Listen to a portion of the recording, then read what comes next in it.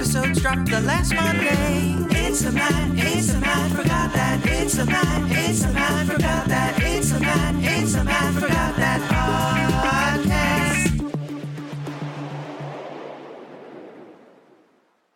Hey, you're listening to the Matt Forgot That podcast, the place to recollect and reminisce. I'm your host, Matt Seroski, filmmaker, film fan. Each episode, I'm going to rewatch and review a movie or TV pilot that I've seen before but don't quite remember. It could be a blockbuster, critic's choice, or cult classic. Everyone can join in on the fun. Follow me on Twitter, Instagram, and Facebook at Matt Seroski. You can subscribe to my YouTube page where I'll post videos and clips from the show. If you have any opinions on what I've reviewed or want to share your own trip down memory lane, use the hashtag MattForgotThat on social. Before we start, this week's movie was produced by the Cannon Group, which during the mid-'80s was at the heights of its popularity and influence. When you saw that silver C logo with the arrow, you knew that it might not necessarily be a great movie, but it was certainly going to be an entertaining one.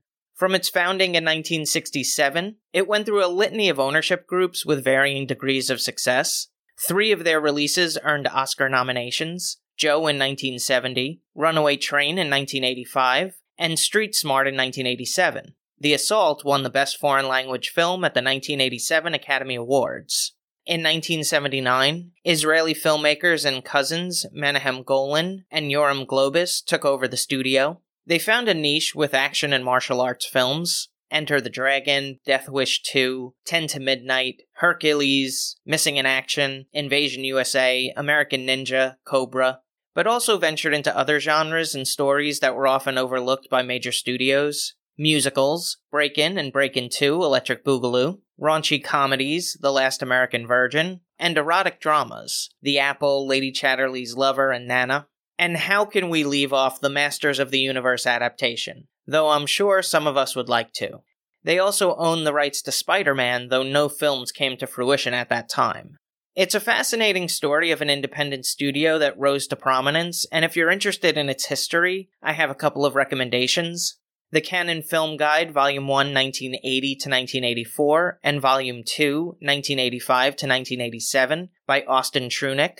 It's the best in-depth reference with interviews and anecdotes from the filmmakers, actors, and crew members involved. And there are 2 documentaries: Electric Boogaloo, The Wild Untold Story of Cannon Films, and The Go-Go Boys, The Inside Story of Cannon Films. On to the main attraction.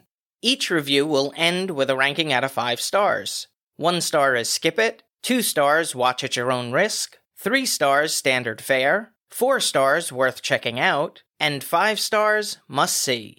Now, if I give a title 5 stars, it doesn't mean I'm comparing it to Casablanca, Jaws, or Seinfeld. I rank titles based on other movies or TV series in that genre and at that time period. So let's jump into it. In this episode of the podcast, I'm rewatching and reviewing The Delta Force from 1986. It was directed by Menahem Golan, who helmed Enter the Dragon, Over the Top, Over the Brooklyn Bridge, and Final Combat. His film The Apple was referenced in an episode of Glow. The screenplay was written by James Brunner, who scribed Mission in Action, Invasion USA, POW The Escape, and Braddock Missing in Action 3. This is what I remember.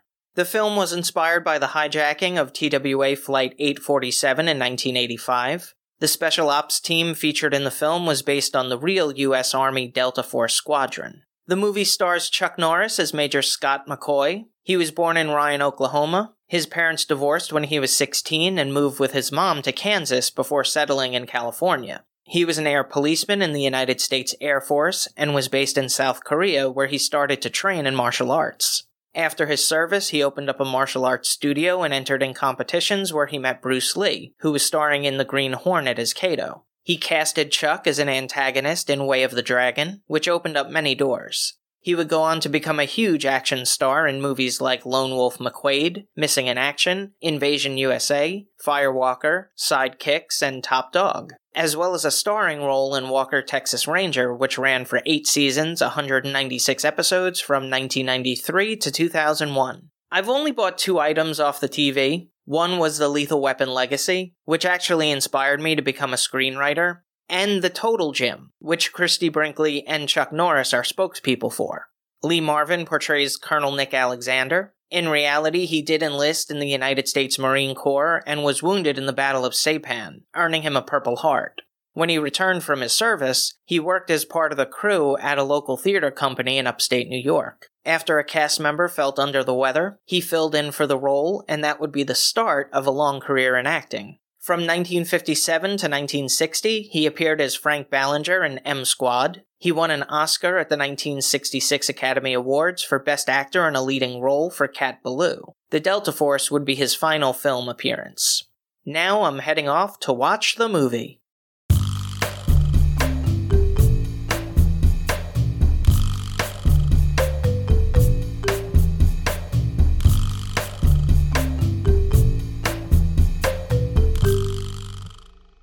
This is What I Forgot. The film begins on April 25, 1980 in Iran, where an attempt to rescue the American hostages held in Tehran ended with a United States helicopter crashing. A top-secret anti-terrorist special ops group known as Delta Force is dropped in. When a soldier named Peterson is trapped within the remains of the chopper, Captain Scott McCoy defies orders by Colonel Nick Alexander and goes in to save him. As the colonel is ready to instruct the pilot to take off, McCoy emerges from the flames with Peterson on his back. Alexander and McCoy talk about their frustrations with the mission. They advise the higher-ups that it was too dangerous to launch the operation at night, but forces in the government thought their plan was better. McCoy spent 5 years in Vietnam bearing witness to their type of planning, and announces that he's gonna resign when they get back.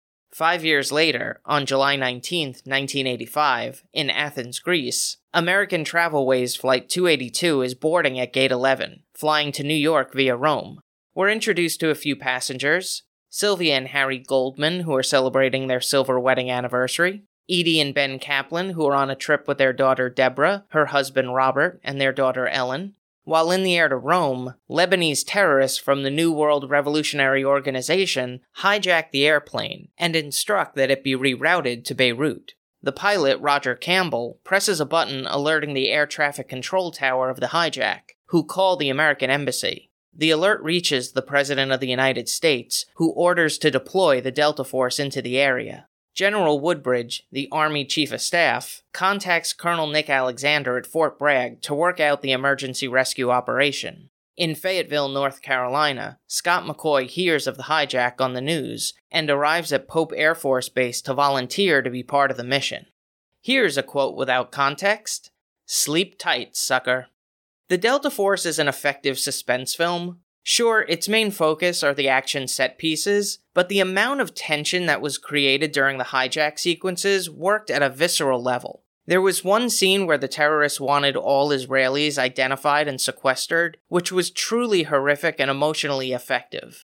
There was a solid supporting cast of many recognizable faces for the time period. George Kennedy from The Naked Gun in Dallas portrayed Father William O'Malley. One of the nuns from his parish, Sister Mary, is acted by Kim Delaney of NYPD Blue fame. The Goldmans were portrayed by Joey Bishop, actor, singer, host, and member of the Rat Pack, and Lainey Kazan, best known for her role in My Big Fat Greek Wedding. The Kaplans are performed by Martin Balsam, Tony and Academy Award winner who appeared in 12 Angry Men, and the great Shelley Winters, whose credits include The Poseidon Adventure, Alfie, The Diary of Anne Frank, Pete's Dragon, and the sitcom Roseanne. Robert Vaughn, who appeared in The Magnificent Seven, Bullet, and The Towering Inferno, plays General Woodbridge. Keep your eyes peeled and you might see Liam Neeson, who has an uncredited role as a Delta Force member.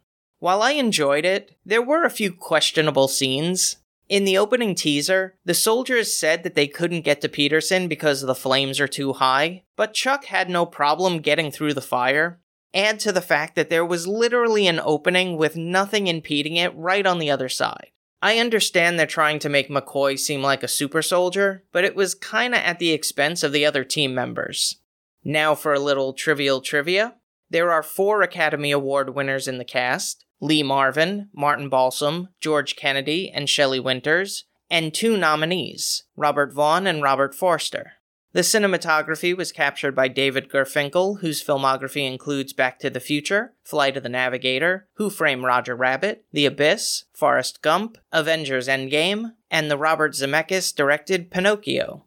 It was very well shot, and I think the looks hold up to today's standards. Maybe slightly dated, but with a good 4K transfer, it would be just fine.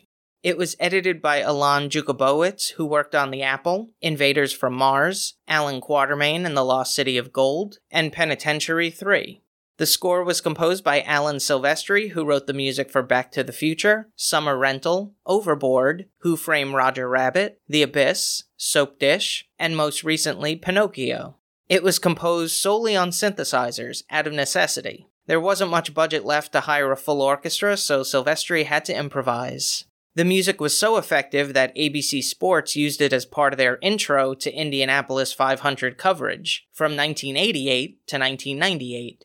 The runtime is 2 hours 5 minutes. I know I complain a lot about runtimes, and a little over 2 hours is tolerable, but only when it doesn't feel it, and this one did. I would have preferred a tight 140 or 150.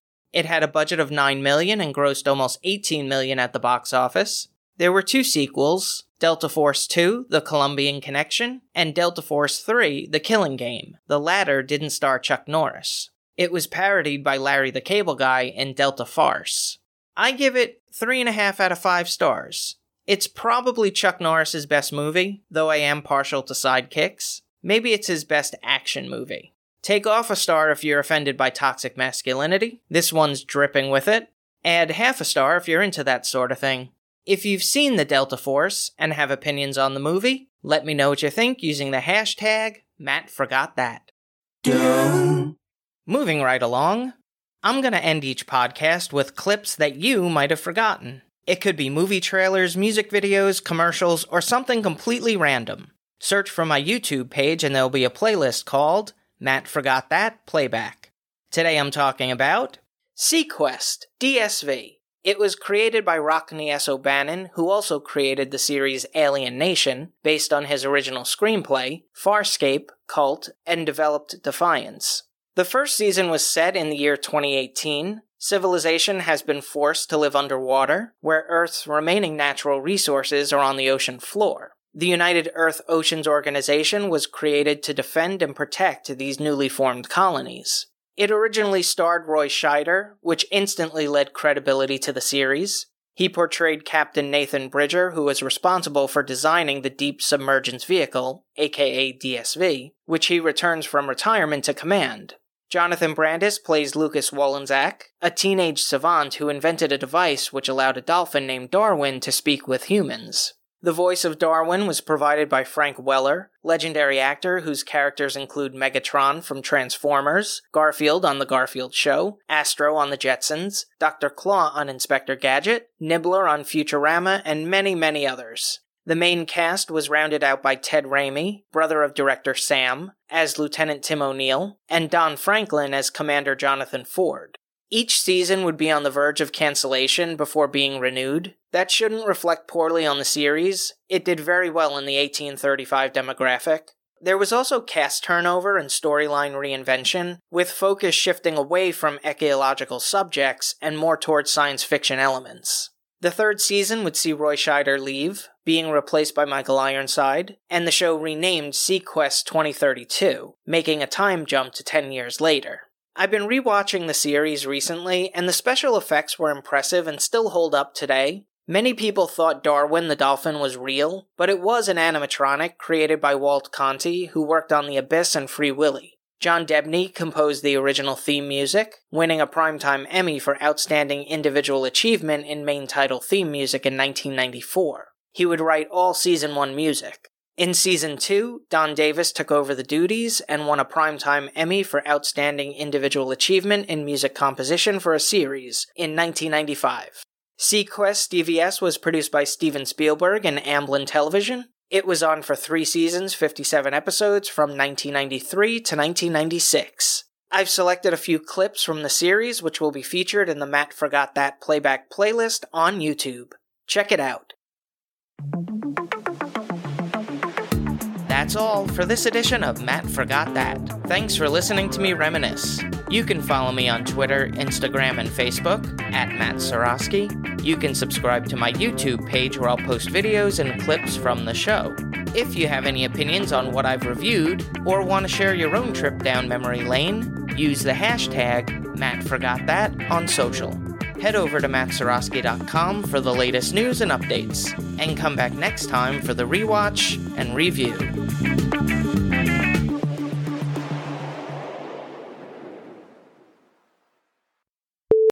While in the air to Rome, Lebanese terrorists from the New World Revolution... Oh boy. And erotic dramas. The Apple, later Chatterley's... Who? While in the air to Rome, Lebanese terrorists from the New World Order...